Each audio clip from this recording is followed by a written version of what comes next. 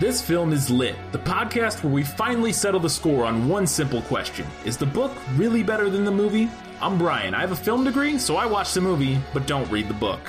And I'm Katie. I have an English degree, so I do things the right way and read the book before we watch the movie. Look, some of us are lazy, alright? If by lazy you mean wrong. Prepare to be wowed by our expertise and charm as we dissect all of your favorite film adaptations and decide whether the silver screen or the written word did it better. So turn it up, settle in, and get ready for spoilers, because guess what?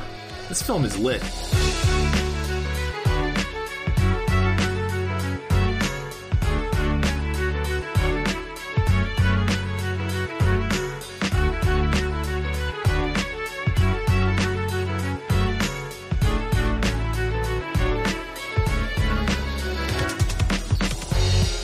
A film adaptation so ubiquitous, so timeless, everyone has seen it at least once. And even if you haven't, you recognize all the references anyway. It's The Wizard of Oz, and this film is lit.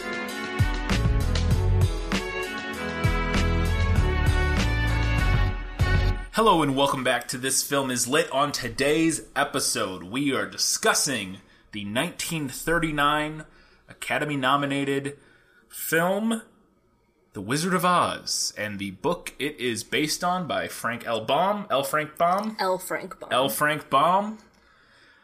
It's a classic. It's one of the most popular films, if not the most popular film of all time, potentially. Most viewed of all time. It's up there. And it's based on a book. So we're going to break it down. Before we get into our segments and get into Guess Who, got some info about the movie for people who don't know. Some fun facts. Pretty much everybody has seen this, like we said in the intro. So I don't need to go too much into the summary of the story, I don't think, because I think anybody who hasn't seen it, what? Where have you been for the last century? What are you? But, so it was nominated for 6 Academy Awards. I think it won 2 or 3. It was up for Best Original Song, which did win for Somewhere Over the Rainbow, obviously. Oh, yeah, I think it did. Yeah, it did. No, I know it won for that. It was up for Best Picture. I think it also won for Best Original Music, or some other editing or something like that. It was up for Best Picture. Did not win that. Lost 2. Do you know what else came out this year? 1939. Think of gigantic films in cinema history from that era. Citizen Kane? Citizen Kane, I believe, was earlier. Okay. But I think you know. What's the name of that movie? Oh, no. Oh, I think I know what you're thinking of, but that's not the right. Yeah, I knew that's what you're thinking of. That's not it. It's the other one. The other Casablanca? No, Gone with the Wind. Oh, Gone with the Wind. Okay. Same year, 1939. Huh. Hell of a year for movies. Apparently. Also, Mr. Smith Goes to Washington came out that year, was also nominated. But the other fun fact about Gone with the Wind and The Wizard of Oz, directed by the same guy. Really? We'll talk about a prolific year. His name is Victor Fleming. Huh. He directed both The Wizard of Oz and Gone with the Wind, and he won Best Director for Gone with the Wind. He wasn't nominated for Wizard of Oz. That's interesting that he's not more of a household name. I think part of it is back then, with the way the studio system worked, it wasn't, because it wasn't so much of like, nowadays we have more like auteurs. Right. And with the whole auteur theory where the director holds a singular vision, which isn't really even true. Like, there's so much input from other people, and movie making is such a combined process. But the idea of the auteur wasn't a thing as much at that point. There were some, like Fritz Lang is kind of like the guy who made Metropolis and M and a bunch of other movies, German director, kind of considered an auteur. Hitchcock was a little after this, I think. Yeah, Hitchcock was like 50s, 60s. Yeah. So he's an auteur. So it wasn't quite a thing, and the way the studio process worked, it was a little different. And the other thing is that The Wizard of Oz was actually had 4 directors over the course of it. So it's another interesting I want to get into before we... This movie had a tumultuous production process. Like, incredibly tumultuous. Like, nowadays when you hear like, oh my gosh, Star Wars Rogue One is reshooting half the movie. That's happened forever. And, I mean, The Wizard of Oz, 4 different directors. It was recast. The Tin Man was recast because of a health issue, which we'll talk about. But the Tin Man had a violent reaction to the makeup he was in and almost died, and they had to recast him. Changed directors a bunch of times. It's very interesting. I was reading the Wikipedia page, and I was just like, this is fascinating. I'm sure there's a documentary about it, and I actually really want to watch it now because I was like, this is really cool. So, one of the other things it's really known for is the Technicolor, which wasn't the first film that used Technicolor, but it's like the first big... It was the picture that was like Technicolor, and the Technicolor's just a way that they colorized film. Before that, kinematograph or something was the process they used. But Technicolor was interesting because it allowed for a much higher saturation and much more colorful, which obviously for this movie... Yeah. This is why it was such a good example of Technicolor, because it had that high contrast fantasy. Yeah, they use it to help tell the story. Yes. Other really interesting thing, a couple more fun facts about this movie. Like I said, I went down a hole of just this is really interesting.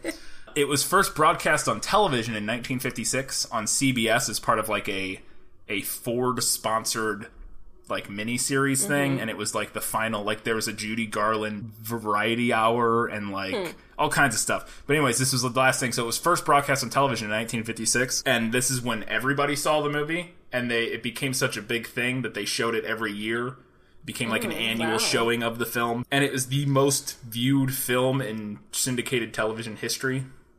Currently, technically, at least according to the Wikipedia article. Also, it's one of 10 films that UNESCO, which is the United Nations Education, Science, and Cultural Organization, put on their World Register. They have a thing called the Memory of the World program, where it's basically in an international initiative to safeguard the document humanity, basically, to where if there's like wars and climate issues, and like if society goes extinct, they're like trying to this organization has tried to collect all of like humanity's giant, like preserve our culture basically.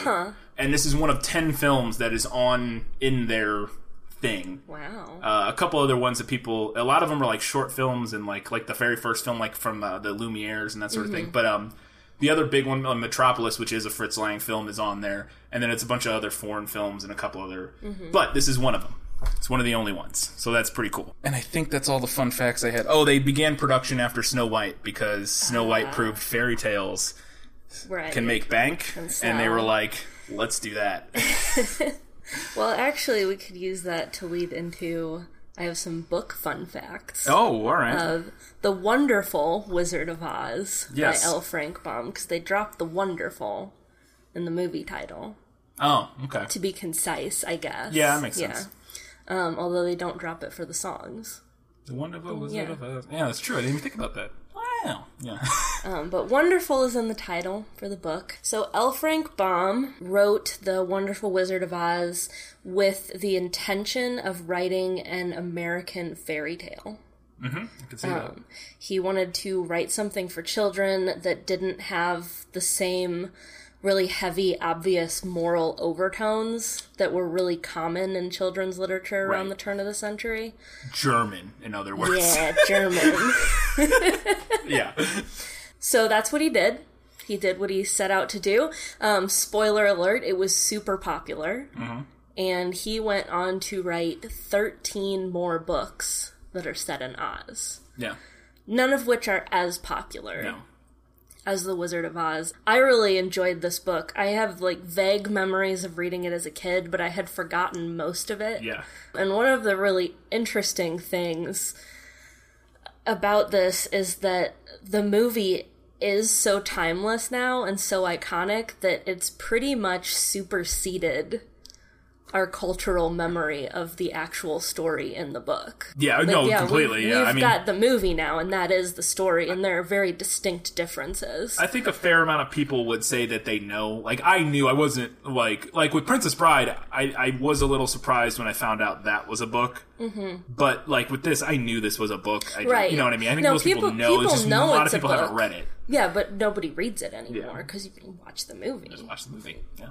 But it's a children's book, but it's a very enjoyable read and a very easy read. Yeah, I read it in you booked through it over in the like last the weekend. scope of an afternoon. Yeah, you checked it out and you were like, well, I'm like halfway done with it. I was like, you got it earlier today. And get the illustrated version too, yeah, if you're gonna read it, because the illustrations are pretty choice. But the Wizard of Oz came out about a half a century after Alice in Wonderland. And another interesting thing I found out was that L. Frank Baum actually didn't like Alice all that much. He liked the idea of like a young heroine going to like a fantasy world, but he thought that Lewis Carroll's plot was completely incoherent. Which is not untrue. Not entirely wrong. I mean, we'll get to Alice in Wonderland eventually. Yeah. And I mean, that is kind of the point of Wonderland, is that it's incoherent. Yeah. But this is, The Wonderful Wizard of Oz is very easy to follow. It's a journey story. Very, very easy to follow. Yeah, no, it's very simple. Yeah. I also have tea to spill about L. Frank Baum. All right. So I was scrolling along, I was reading, and I was looking into his political views. Oh boy. Because, I'll talk about it later, but there's a prevailing political theory about this book. Of The Wizard of Oz? Yes. So I was reading about his political views. Well, I'll get there. Vaguely libertarian, maybe? We'll get there. Don't worry. And I found out, so he was an advocate for women's suffrage. Okay. But he also allegedly called for the wholesale genocide of Native Americans. Nice. Yeah, so that's fun. So he wrote in the 1890s. He wrote a couple of editorials, basically arguing in the 1890s. In the 1890s, yeah, he wrote 2 editorials, basically arguing that the only way for the white man to survive out west was murder all of the Native Americans. While it's possible that they were intended as satire or sarcasm, it's probably not likely. I mean, there are definitely satirical elements of Wizard of Oz that even come through in the movie. Yeah. To an extent, so I could see, but yeah. But... well, so that's fun.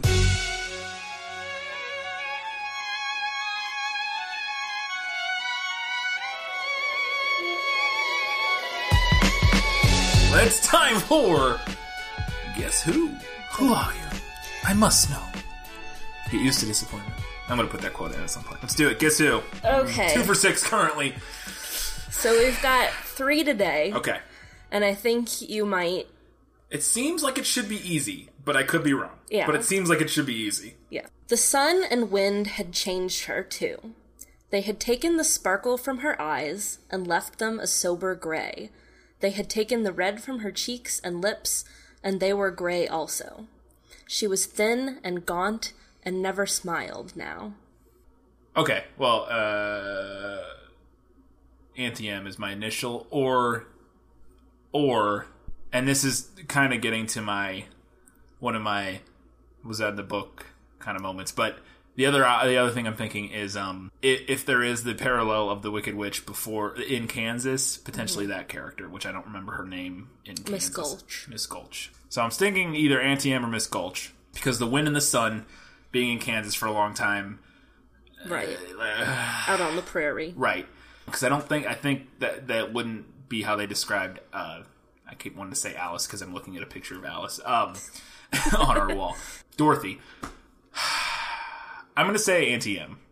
Okay, is that your final answer? You are correct. Boom! Yes! 1 for 1. Next. For they saw, standing just there, a little old man with a bald head and a wrinkled face who seemed to be as much surprised as they were. Okay, well this feels like the wizard, but little old man standing there just surprised as they were. I'm going to say the wizard. You're correct. No! Yes. I'm really not trying to fool you. No, I know. I didn't think, like I said, I thought this would be easier, but I still, you never know. Okay. Final one. Last one. She was both beautiful and young to their eyes. Her hair was a rich red in color and fell in flowing ringlets over her shoulders. Her dress was pure white, but her eyes were blue, and they looked kindly upon the little girl. Yeah, Glinda, the good witch. Yeah, it's Glinda. Yeah. All right, 3 for 3, whoo! All right, so now what? 5 for 9? Oh, that helped. That one helped. Woof! Got me above 50%. Right? Because, 2 for 6, 5 for 9 now. Yeah. I was really hoping that the book would have an actual description of the Wicked Witch. Yeah, that would be interesting. Because the pictures, the illustrations are really kind of crazy. She has, 3 braids sticking out from her head and, like a super kooky outfit. Yeah. But there's no actual description of her, Interesting. which was disappointing. Let's move on to, was that in the book?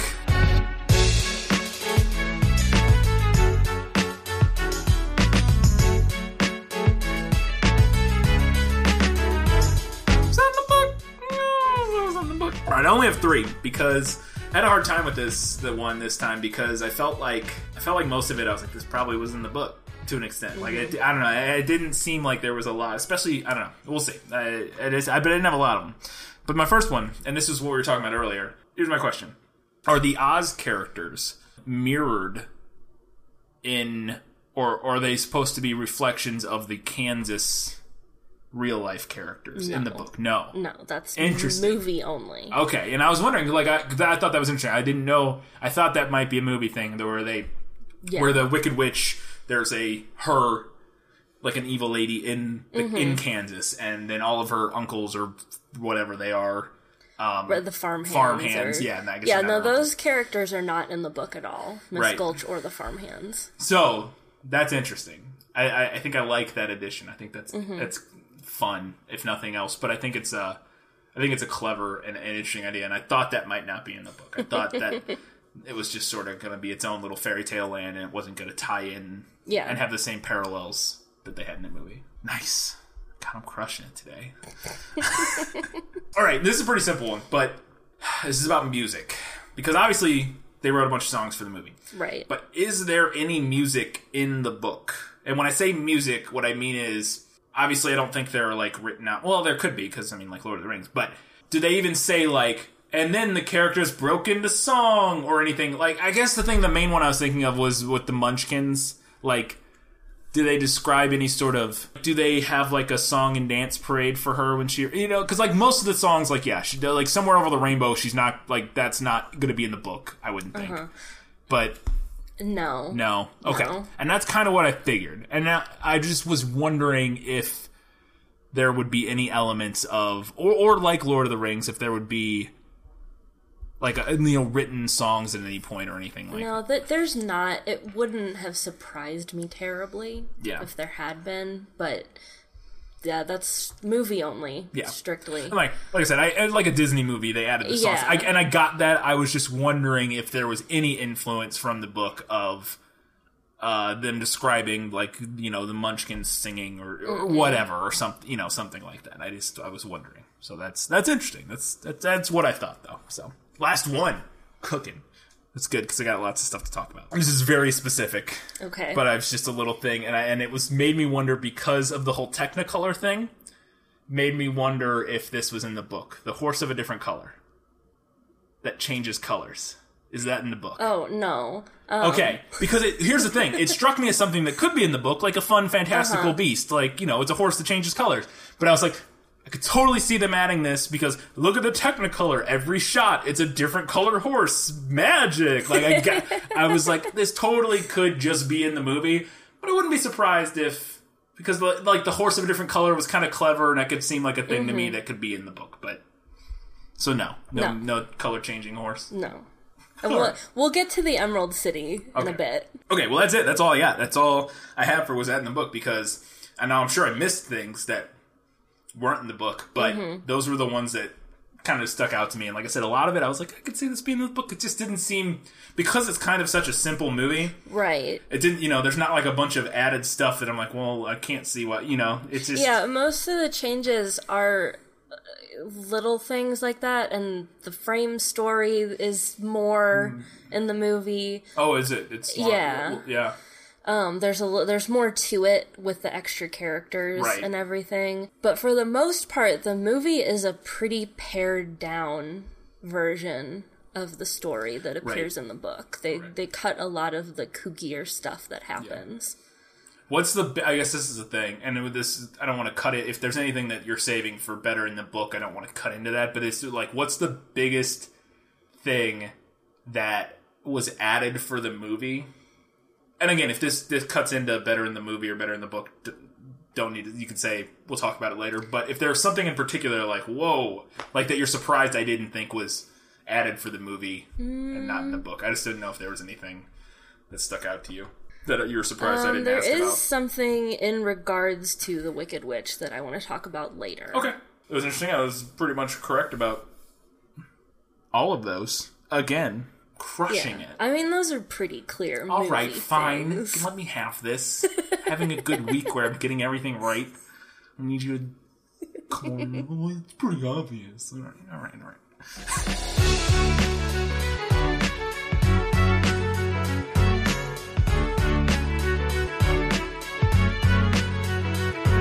Lost in adaptation.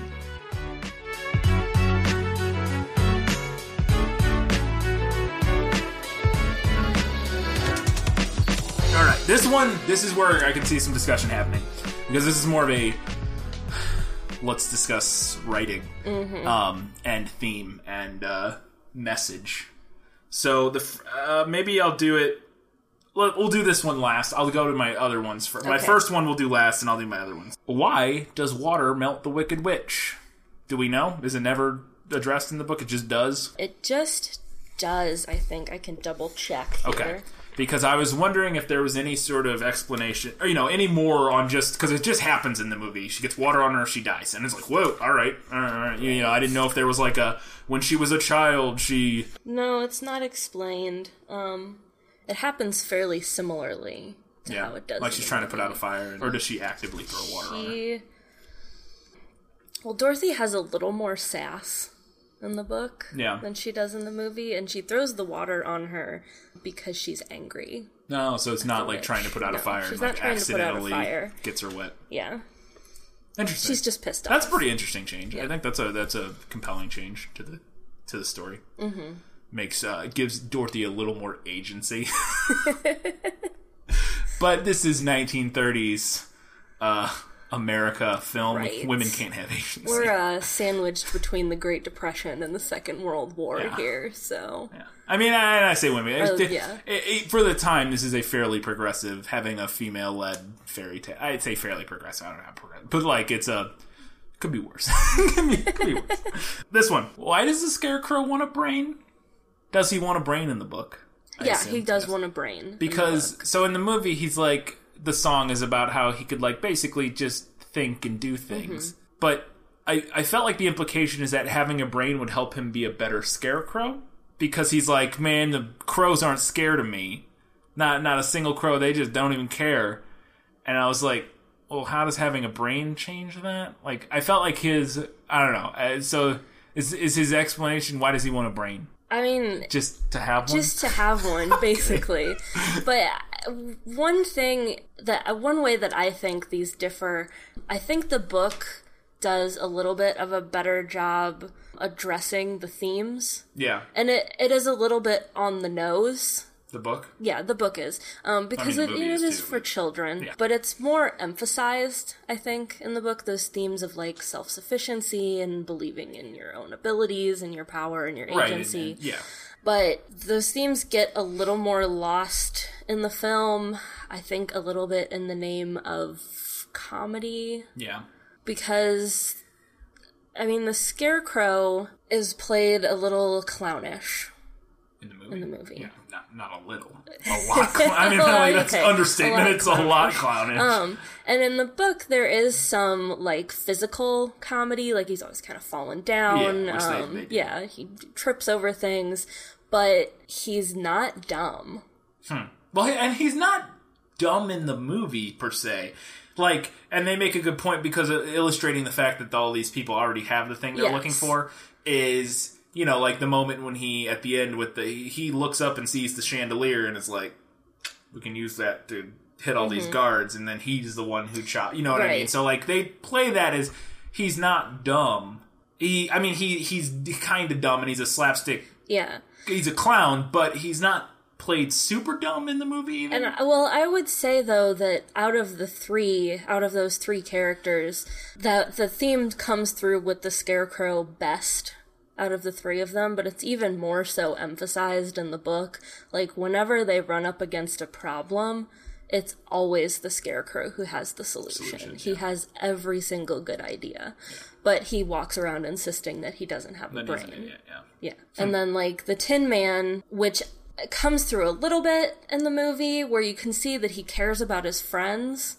But, like, in the book, he is so tender-hearted, he can't even squish a bug. Say, the Tin Man's probably the worst one, because having a heart's kind of vague-ish. Yeah. At least, and that was the one that's probably the least expressed in the movie, I thought, because the Lion has the moments where he's brave in spite of being a coward, or saying he's a coward, where, you know, he's the one that, when they get to the castle and they're like, you're gonna, you know, and he's like, all right, you know, I mean, like, they kind of force him, but he still does it, and so he, you know, his was kind of obvious, and the brain, like I said, they have a very distinct moment of the Scarecrow figuring out how to get them out of a situation where all the guards are coming at them.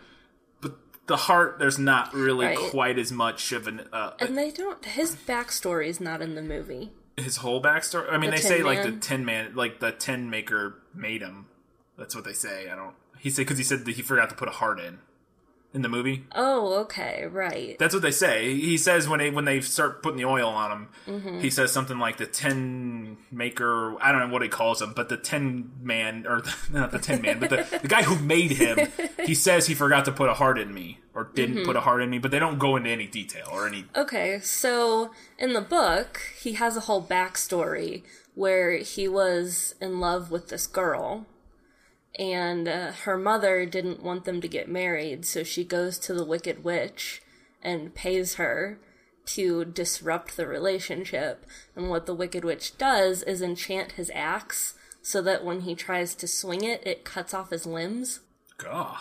It's old literature. It's grotesque. It's intense. So he keeps losing limbs, and he keeps replacing them with tin. So he's a normal appendages. Dude. He starts as a man. Yes, he starts as a man, and then he slowly becomes a Tin Man. And when it gets to the point where he has his torso replaced, he's like, well, wait a minute, I don't have a heart now. That means that I can no longer love this girl, so I had better leave, because I can't give her the life that she deserves. That's such a fascinating backstory. I know.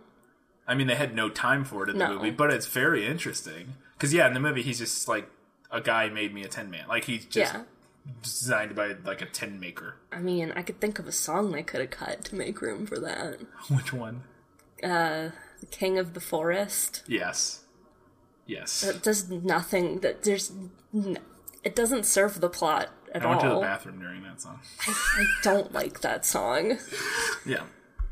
I feel like that's the Lion one, right? Yes, when he's that's at the Lion one at the Emerald City. Yes, when he's warbling. I totally went to the bathroom during that. I was like, this is irrelevant. I don't.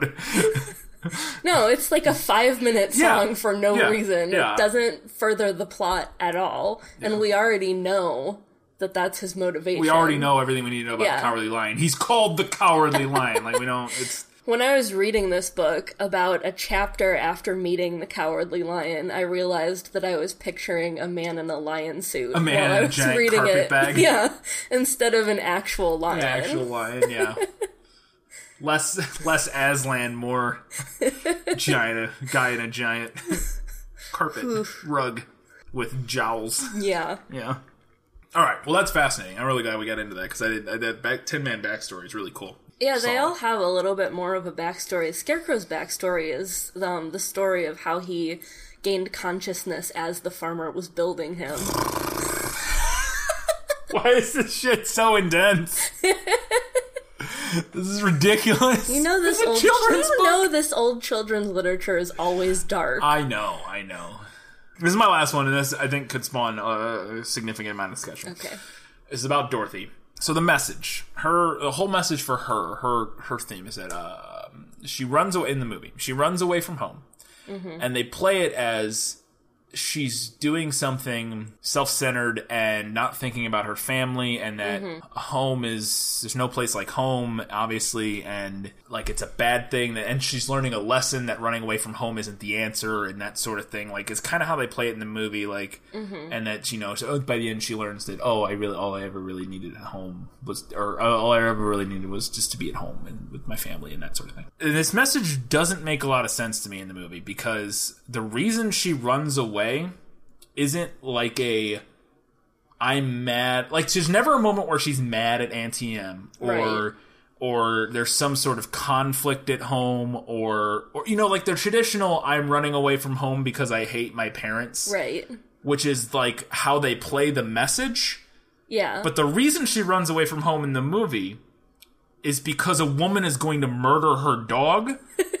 And so she's like, we gotta get my dog not there to be murdered. Yeah.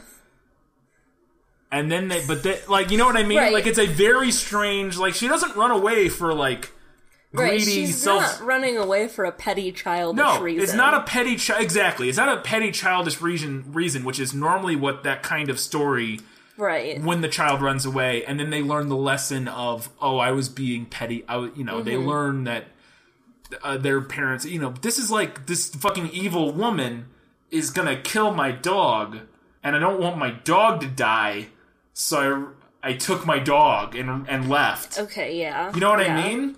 And so I was sitting there thinking about it. I was like, this is interesting that, and then like she shows up and she meets the wizard in the real world, and and he's a fortune teller or whatever. Yeah. And he's telling her, your aunt's so sad and blah blah blah. I'm like, guilt tripping her, and I'm like, but she didn't run away because like her aunt, like, right. It's not like she threw a tantrum.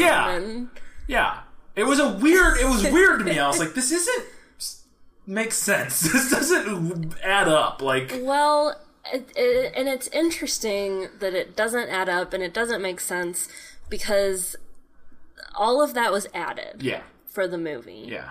Dorothy in the book doesn't really have an arc, so to speak. Yeah. She's more of like an everyman character, or like an audience POV character. Right. She doesn't end up in Oz because she ran away. She just didn't make it into the cellar in time. Well, and that's getting back to the tornado, which makes it even weirder. So the story is, you think the thing would be she runs away from home. Here's how it should have been. She sets up, she runs away from home for whatever reason, and then gets sucked to Oz or whatever, and then in Oz learns there's no place like home. I should love my family and whatever. She learns, she has that whole character arc before the movie even starts. Yeah. She runs away from home. She feels guilty and bad about it. She goes back home, and it's like, okay, I came back home, and then the tornado hits, and she can't get into the cellar, and so then that's when she goes to, like, she does the whole character arc of learning from her mistake. It's not really a mistake, but like learning her from the running away from home before she ever hits the fantasy where she would learn that. Yeah. You know what I mean? It's very strange to me. And I almost wonder if they were going to try to give her an arc, and then they realized maybe this isn't going to work because we'd have to rewrite her whole story while she's in Oz. Yeah. So they tried to like wrap it up real quick and just like pull some of the theme through by having her repeat "There's no place like home" all the time. Well, here, let me rewrite Wizard of Oz, if I will, to make it a much better film. Not much better, but here's all they needed to do. And in retrospect, it's fucking 100 years of film and storytelling for me to come to this conclusion. But all I could have done is have her aunt be a little less in her corner in terms of the whole dog thing. And be a little more complacent with Miss Gulch, taking her dog, and play that relationship a little more complicated, so that she's actually mad. While she's mad at Miss Gulch, she's also mad at her aunt. So she runs away from home. The same thing happens. She talks to the fortune teller. He guilt trips her or whatever, like he did. But she doesn't go back home. She's still like no, like she's still stamping her foot, throwing her tantrum a little bit about her aunt, and gets caught in the tornado while away from home, and or gets hit by, whatever, goes to Oz, comes back, realizing, and she's still, a mile from home, and then goes home. Yeah. That makes that whole thing make sense. I just wrote a better Wizard of Oz movie. You're welcome, MGM in 1930. I'm just saying. I was literally, this time watching it, I was like, none of that makes sense. That story arc... It's not a good... Not a good... It's not a strongly written arc at all. No. It's further complicated by the fact that they made the Witch of the North and the Witch of the South into one character, Glinda. For the movie. So there's a good North Witch, a good South Witch, an evil West. So Glinda is the good Witch of the South in the book. And at the beginning, she meets the Witch of the North, who I guess doesn't know that the slippers can take her home, who sends her off to the wizard. And then at the end of the book, after she misses her shot to go on the hot air balloon, she goes to see Glinda, the good Witch of the South, who's like, oh, by the way, here's how the shoes work. They can take you home. Yes, right. That makes sense. One thing I did know, and the reason I didn't put it in was that in the book, because I had heard this before, is that in the book they're not red. Yes. Because they did that literally for the Technicolor. Right, for the Technicolor. Yeah. And I have they're just that are in they my just like notes crystal as well. slippers or something? They're silver. Silver, yeah. Silver slippers. Yeah. They could have done a better job with that frame story, in my opinion, but what do I know? I didn't make the most successful, biggest, iconic film of all time. Yet. So let's move on to spirit, babe. Better in the Book.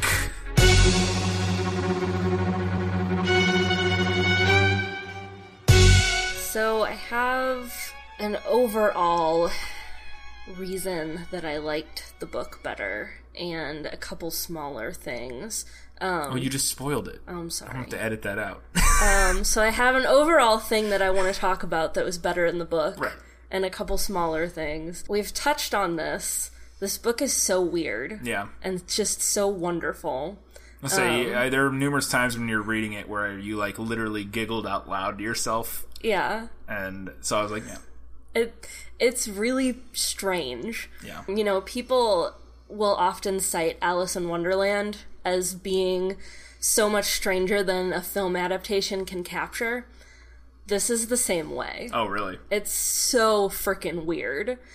To me, it's just really a shame that a lot of that weirdness got lost in favor of, like, musical numbers.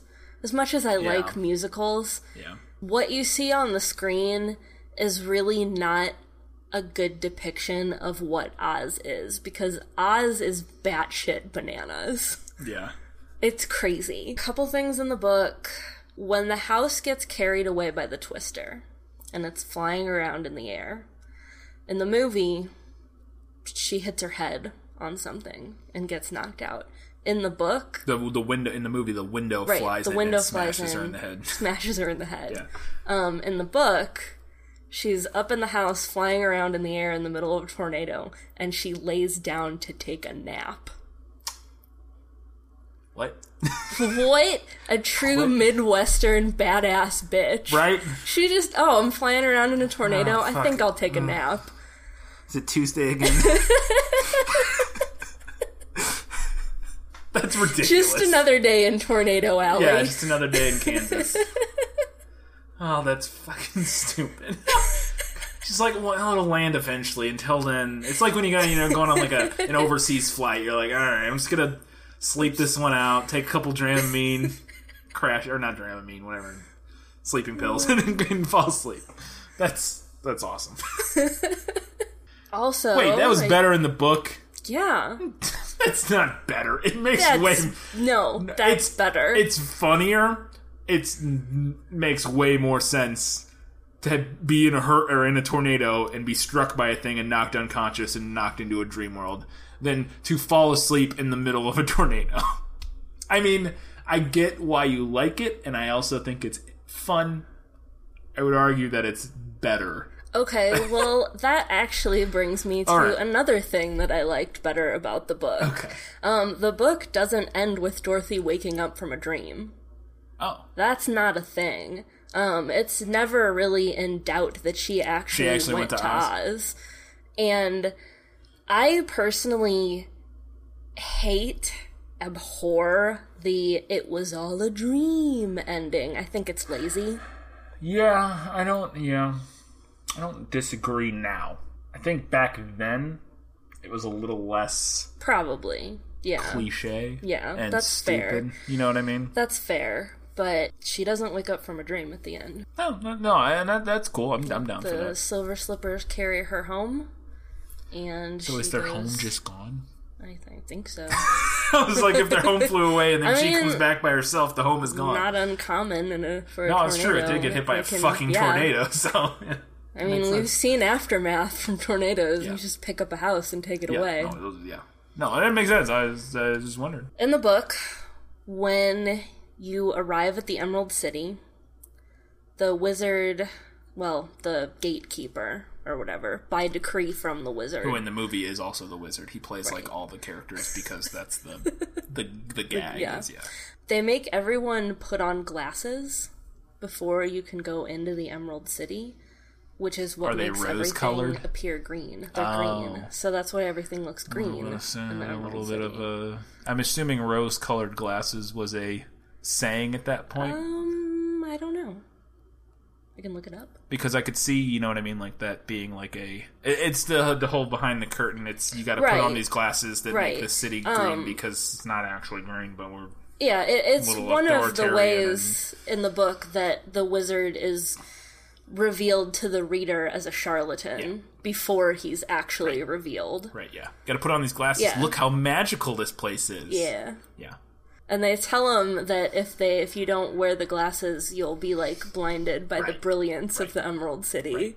See, that's the political satire that I'm talking about that I could feel in the movie a little bit, not as much, but you could feel it still. Right, but that's not present in the movie. They don't make him put on glasses. Everybody just wears green in the Emerald City. Yeah. One other scene that's in the book that did not make it into the movie that made me go, holy shit. There is a scene when they are on their way to the castle of the Wicked Witch where the Tin Man takes his axe and mows down 40 wolves, followed immediately by a scene where the Scarecrow strangles 40 crows with his bare hands. And I'm not necessarily saying it's better, but it's more interesting. Interesting. I just imagine they could either do it one of two ways. I imagine a montage in the movie of just axe swing, dead wolf, axe swing, dead wolf, cutting to the Scarecrow, just strangling birds, just with that same goofy look on his face, and he's like falling over, like woo, woo, choking birds to death. That's a whole different movie that I wouldn't hate seeing. Dark Oz. Yes. Well, they're Return to Oz, which we may have to do one day. Well, I don't know if it's really based on the book, Return to Oz is actually kind of an amalgamation of two different Oz that could be fun, because Return to Oz is fucking bonkers, apparently. I've never seen it. I've seen it. Return to Oz is terrifying. That's what I mean. Like, it's crazy. Yeah. When you said Dark Oz, like, that's what I've heard. Like, Return to Oz is if you've never seen Return to Oz, don't watch it at night. Or do. It's creepy. Watch it at night on drugs.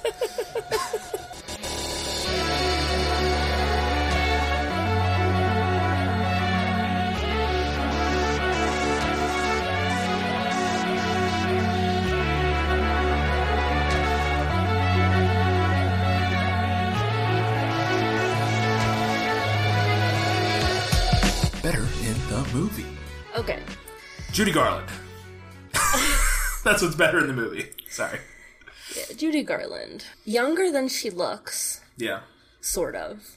At the time of filming. Yeah, she's 15 or 16, and she looks, late teens. Yeah. 19, maybe 18. Early 20s, maybe. But you can see it in the face. We were talking about it while we were watching it. You can see she's a mixture of You can see that she's young, but she also, to our eyes, to our modern day eyes, looks a little Right. older. Right. She's, the styling is what we would associate with an older person. She also apparently had to wear, like, a chest binder to be in this movie. She was too developed to look like a young girl. Well, from what I understand of Judy Garland, she went through some fucking shit. Yeah. Like, her life was kind of a nightmare. Yeah. So, I mean, we don't need to get into it, but yeah. But Dorothy in the book is a kid. A kid, like 12 or something, or even younger. Like, yeah. I would put her at, like, 8 or maybe. 9. Okay. Yeah. Interesting. So, are you saying you like... Well, I said Judy Garland, but is that... You think it's more interesting if she's a little older, or... I don't... I think it works either way, and they don't really play her as... I mean, I don't really think there's anything definitive to mark her as, oh, she's a teenager. No. They just... They wanted a kid, but they needed a kid, but they didn't want a child actor, so they got a 15, 16-year-old. And this is one of the things... Somebody with the pipes. Right. Yeah, and somebody who could sing. She was. I guess back then they didn't do. If you were under a certain age, you could not be nominated for Best Actress or Actor. I guess because she won an award for Best Juvenile Actress or something. Like it was like a recognition. It wasn't like an actual Oscar, but it was like they recognized her because she was in like 2 movies in 1939. One of them being Wizard of Oz. But so I guess they used to have like an age limit because now like. It doesn't, like, they're, like, that one little girl won Best Supporting or something. Like, like, I guess it doesn't matter anymore. But they used to have separate, like, just recognition for kids, I guess. What else is better in the movie? Anything else? So, I understand why most of the story got cut. Yeah. Like, I get it. The movie turns it into something that's very succinct, even easier to follow than the book is. Yeah. And I get that, even though... By and large, I find the book more interesting. But there is a lot of stuff. There's a scene with, like, the Queen of the Field Mice. There's a group of people, hammerheads. There's a porcelain village that aren't missed by the narrative. Yeah, just some extra stuff. So as far as the medium of film goes, I get it. You're saying they cut the Tom Bombadil of... Yeah. We got in an argument last night about how... pivotal and important and interesting Tom Bombadil is, and we'll have to discuss that once we finally get to the Lord of the Rings films. Tolkien couldn't kill his darlings. I don't necessarily disagree, but I still like Tom Bombadil. Anyways. Okay, so we kind of touched on this, but the book doesn't have a central villain. There's no Miss Gulch. The Wicked Witch of the West doesn't antagonize them throughout the story. She doesn't appear at the beginning. So she's basically just got to go get her broom. And they don't meet her until the very end of the book. And I think that works in book format because it's really more about the journey than anything else. Right. But in a film, for a movie, you need a central villain. Yeah. And Margaret Hamilton gave us a good one. Which I have a fun and interesting fact about her. She's kind of it was a Saruman situation, is what I'll call it. I like that look on your face. Do elaborate. So, people are aware how in Lord of the Rings, Christopher Lee, who plays Saruman, gigantic Lord of the Rings fan. Loved them, read them every year, like, since they came out. I think was even friends with J.R.R. Tolkien for a while before he died, maybe. I could be wrong about that. I that might be making that up. But I thought he, like, had talked to J.R.R. Tolkien. That wouldn't surprise me. So he was a huge Lord of the Rings fan, and he auditioned. He wanted when they were making Lord of the Rings movies. He was like, I gotta fucking be in these movies, and he wanted to be Gandalf. He auditioned for Gandalf, but they were like, we got somebody else for Gandalf, Sir Ian McKellen. Sir Ian McKellen. I don't think you're Sir Christopher Lee. Maybe he is. I don't know. I don't think he's knighted. Anyways, he might be. I don't want to cast aspersions at his title if he is knighted. He's fucking killed people, so. Anyways, but so they were like, you can be Saruman. We want you to be Saruman. You'll be great as Saruman, and he was great as Saruman. Yeah, he was. So she, Margaret Hamilton, huge fan of the Oz books, gigantic fan of the Oz books. And when she found out they were making the thing, she was like, I want to be in these movies. And they were like, cool. And they were like, hey, we want you to be in the movie. And then so she was talking to her agent or somebody, and they were like, she was like, well, what role do they want me as, or what do they want me to do? And they were like, well, obviously you're going to be the Wicked Witch of the West. She was like, all right. Is how it read on Wikipedia, at least. They were like, "You're going to be the Wicked Witch of the West," and she was like, clearly, all right, I'm down. So she was a giant fan of the books and was really wanted to be in the movies and was able to be in the movies and did it with vim and verve. No. She crushed it. Her scene, and I have a note about that. Her scene, when she dies, I love that scene. I love the line, "What a world." Is that in the book? Do you remember? No, it's not in the book. What a world! What a world! And it's just like, what a line for when you're dying. Like, just, what a world! What world do we live in? Like, it's so epic. Like, yeah. But that scene's kind of horrifying because they play it real straight, and it just sits on that shot, and she just slowly and quietly dies, sinks down, and like gets quieter and quieter, and they're all just kind of standing there, and then she's gone, and they're like, "Hooray!" And I'm like, that was horrible. But anyway, so okay, so to bring it back around, we talked about this a little earlier, to one of the most oft-cited differences between the book and the movie. The ruby slippers. Yes. Movie makes them ruby to show off that fancy Technicolor. In the book, they are silver. And I think changing them for the movie was a good idea. Yeah. I don't think that silver slippers would have become as iconic not even close. As the ruby slippers did. Well, and they had to differentiate them because, I mean, while the crystal... I guess Cinderella wasn't out. Cinderella come out after this? Disney Cinderella, that was 1950. Right, but I mean, still the story of Cinderella with the glass slipper. Yeah. Silver glass, I mean, it's a little muddy. You want something different that's a little more iconic. So even apart from the Technicolor... That's not going to be in the same color family. Yeah. And kind of... And with Dorothy's outfit, I mean, she wears that blue and white calico or whatever dress. Mm-hmm. And silver in that, and against her pale white skin, it just kind of all gets lost. Whereas bright red slippers, you can see them from a mile away. And silver wouldn't have been nearly as striking. I keep saying slippers, shoes, but yeah. Oh, they call them slippers. They call them slippers, though, the ruby slippers. Ruby slippers, but and they're really just like heeled. They're slippers, heeled shoes, so like they have heels and everything. Anyways, yeah. They don't strike me as to me. Slippers are fuzzy, and you wear them like around the house. Well, you don't know anything about slippers. I guess not. One thing I do want to talk about, some fun facts. When I said earlier that I was looking up a popular political theory about the Wizard of Oz. Let's get political. So the Silver Slippers and the Yellow Brick Road. Oz was published in 1900, and around that time there was a pretty big populist movement to get rid of the gold standard and monetize silver.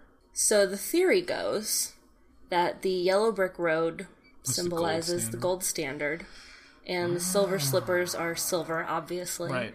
And the Yellow Brick Road ends up leading Dorothy to a con man who can't actually help her. And is not... While the slippers are what allows her to achieve her goals. Right. That's... hilarious. It's one of the most popular theories about the book. It's not universally accepted. That's hilarious. But it's one of the most popular ones. That's so fascinating. And that might have meant a lot to an audience in 1900. Yeah, I don't know. I don't know if it would have had the same meaning to an audience in 1939. Yeah, I don't know. I mean, probably not.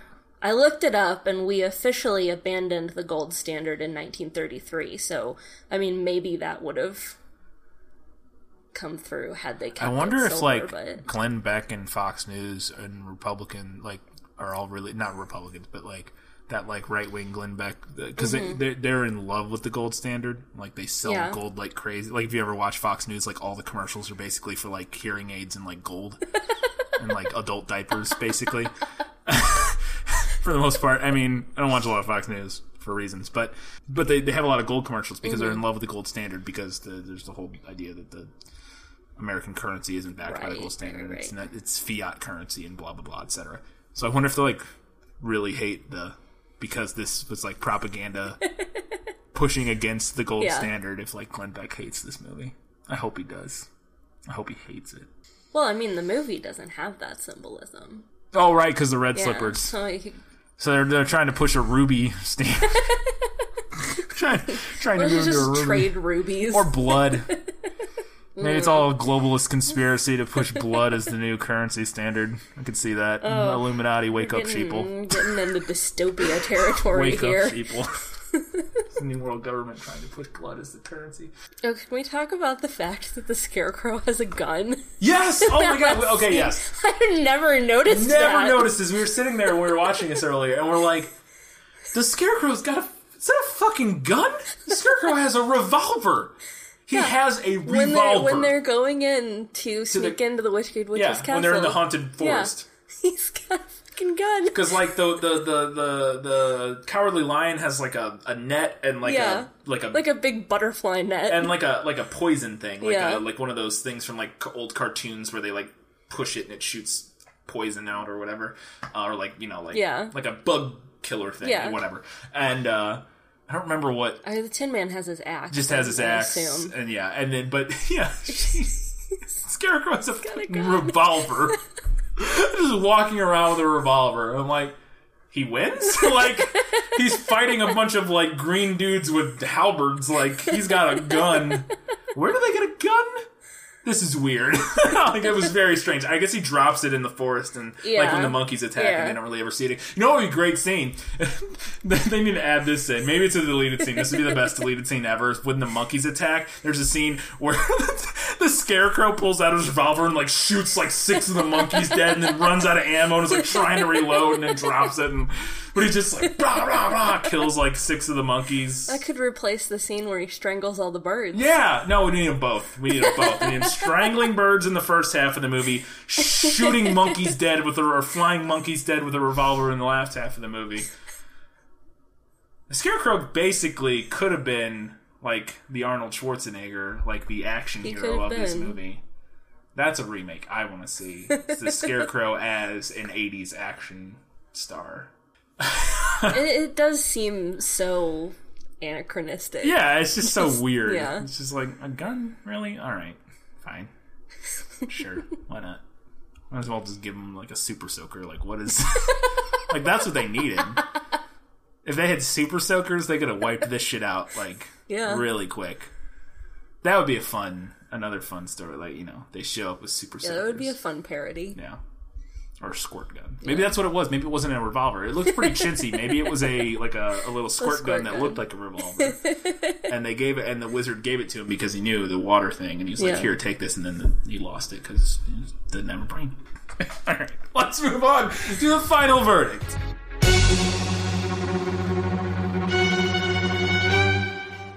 So, Katie, is The Wizard of Oz better as a book or better as the 1939 film? There's a couple other variations, but the quintessential Wizard of Oz film. Which one's better? I know the movie is beloved. It's a timeless classic. I prefer the book. Wow. Yeah. That doesn't surprise me. And, they're both good stories, and they both have merits upon merits. So it's kind of a personal taste. Yeah. Sort of a thing. I like how weird it is. Yeah.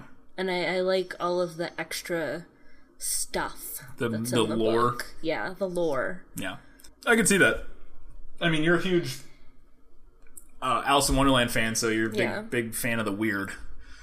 You go wild for the weird. So that totally makes sense that added strangeness and flavor. And because it's the movie's very, like you said, it's pared down. It is very much so. It's the main story. There's not as much as there's a lot of beautiful art.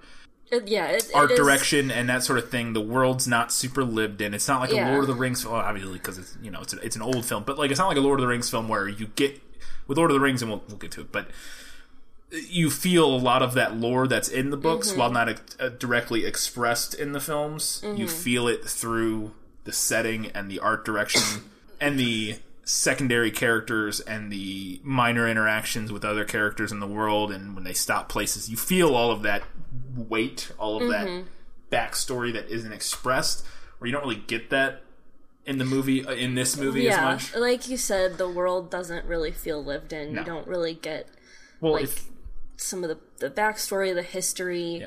It feels like it was filmed on a bunch of sound stages, because it was. Yeah. So, chalk another one up to the books. 2-2 now. Right? Yes. Yes, 2-2. Pretty even. It's going to start leaning one way, I think eventually. But we've so far we've been good about keeping it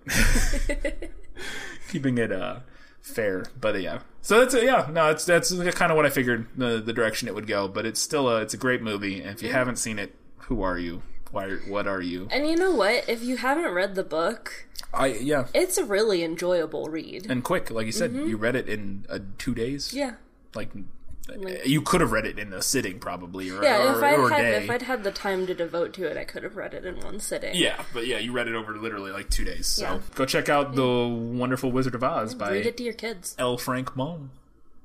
Just leave out the part about fiat currency and the gold standard. And they don't care about that stuff. They're kids.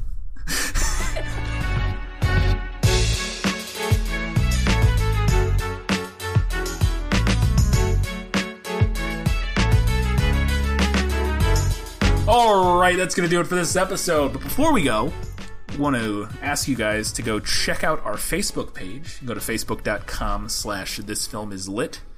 We post stories there. We just posted with our last episode, Arrival. Or no, not Arrival. 2 episodes ago, Percy Jackson. We posted an article from the author stating that people... Please stop showing the movie version of my books in your Greek history or in your history classes or literature classes. What a world! Yeah. So we post fun stuff like that.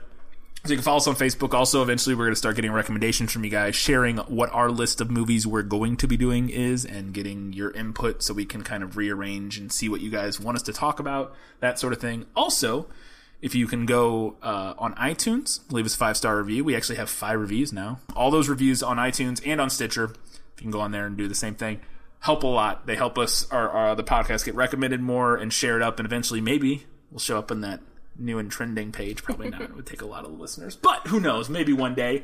Thank you to everyone who's already left us reviews. Yes, it's been fantastic. Ratings, and yes. Thank you to everyone who does in the future. Yes, and we already have... over 200 subscribers, which is fantastic. We're only a few episodes in, and we already have a pretty big audience, and it's growing, which is super exciting. We're loving it, having a lot of fun doing the show. We also have a Twitter now that we just started. It's twitter.com/ or just at this film is lit. Yeah, at this film is lit. I don't know how the Twitters work. Even though I run social media for a good, bad, or bad, bad, I still know how the tweets work. I still don't know how that shit works. Also, if you're listening to this and you don't know what good, bad, or bad, bad is, which I feel like most of the people listening to this probably come from that audience, but if not, if you're listening to this from some other means, I host a show on YouTube called Good, Bad, or Bad, Bad, where me and my friend Kyle watch and review bad movies. If you like the worst movies. If you like Red Letter Media's Best of the Worst or Mystery Science Theater or stuff like that, it's a similar type of thing. We talk about bad movies, edit in clips from the movie. It's pretty fun. So you can go to youtube.com/goodbadOrBadBad.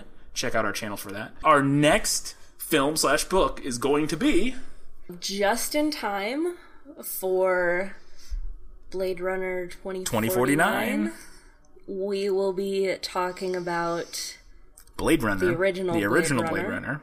/ Do Androids Dream of Electric Sheep? Yes, which I have never read. I've seen Blade Runner a handful of times. I own it on Blu-ray. It's a fantastic sci-fi film. But I'm interested to see your take.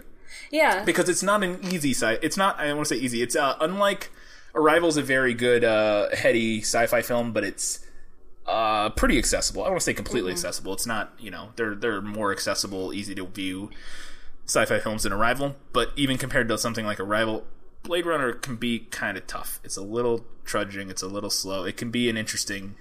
So I'm interested to see your take on it. I'm interested too, because up until this point, we've been doing stuff where I'm a little more familiar with the movie and or the book. Yeah, like all of them so far, you've seen the movie once before. Yeah. Yeah. This will be your first time watching the movie for the first time. I've never seen Blade Runner, and I've never read yeah. Do Androids Dream of Electric Sheep. This is breaking new ground here. Yes, it'll be very interesting. Yeah. I'm sure I'll have opinions. Yeah, no, it's fascinating. So that's our next episode in 2 weeks. Blade Runner / Do Androids Dream of Electric Sheep. Be a nice little preface before you head out and see Blade Runner 2049, directed by Denis Villeneuve, who did Arrival. Look at Excellent. those. It's like we have this planned out or something. It's like we thought a little bit about any of this, which is we did. So until next time, guys, keep watching movies, keep reading books. That's it. Read the books first. Yeah, do that, I guess, but you really don't have to. You can also follow us on Goodreads, where we are keeping a running tally of whether the book was better or the movie was better. Thank you for once again listening to This Film is Lit.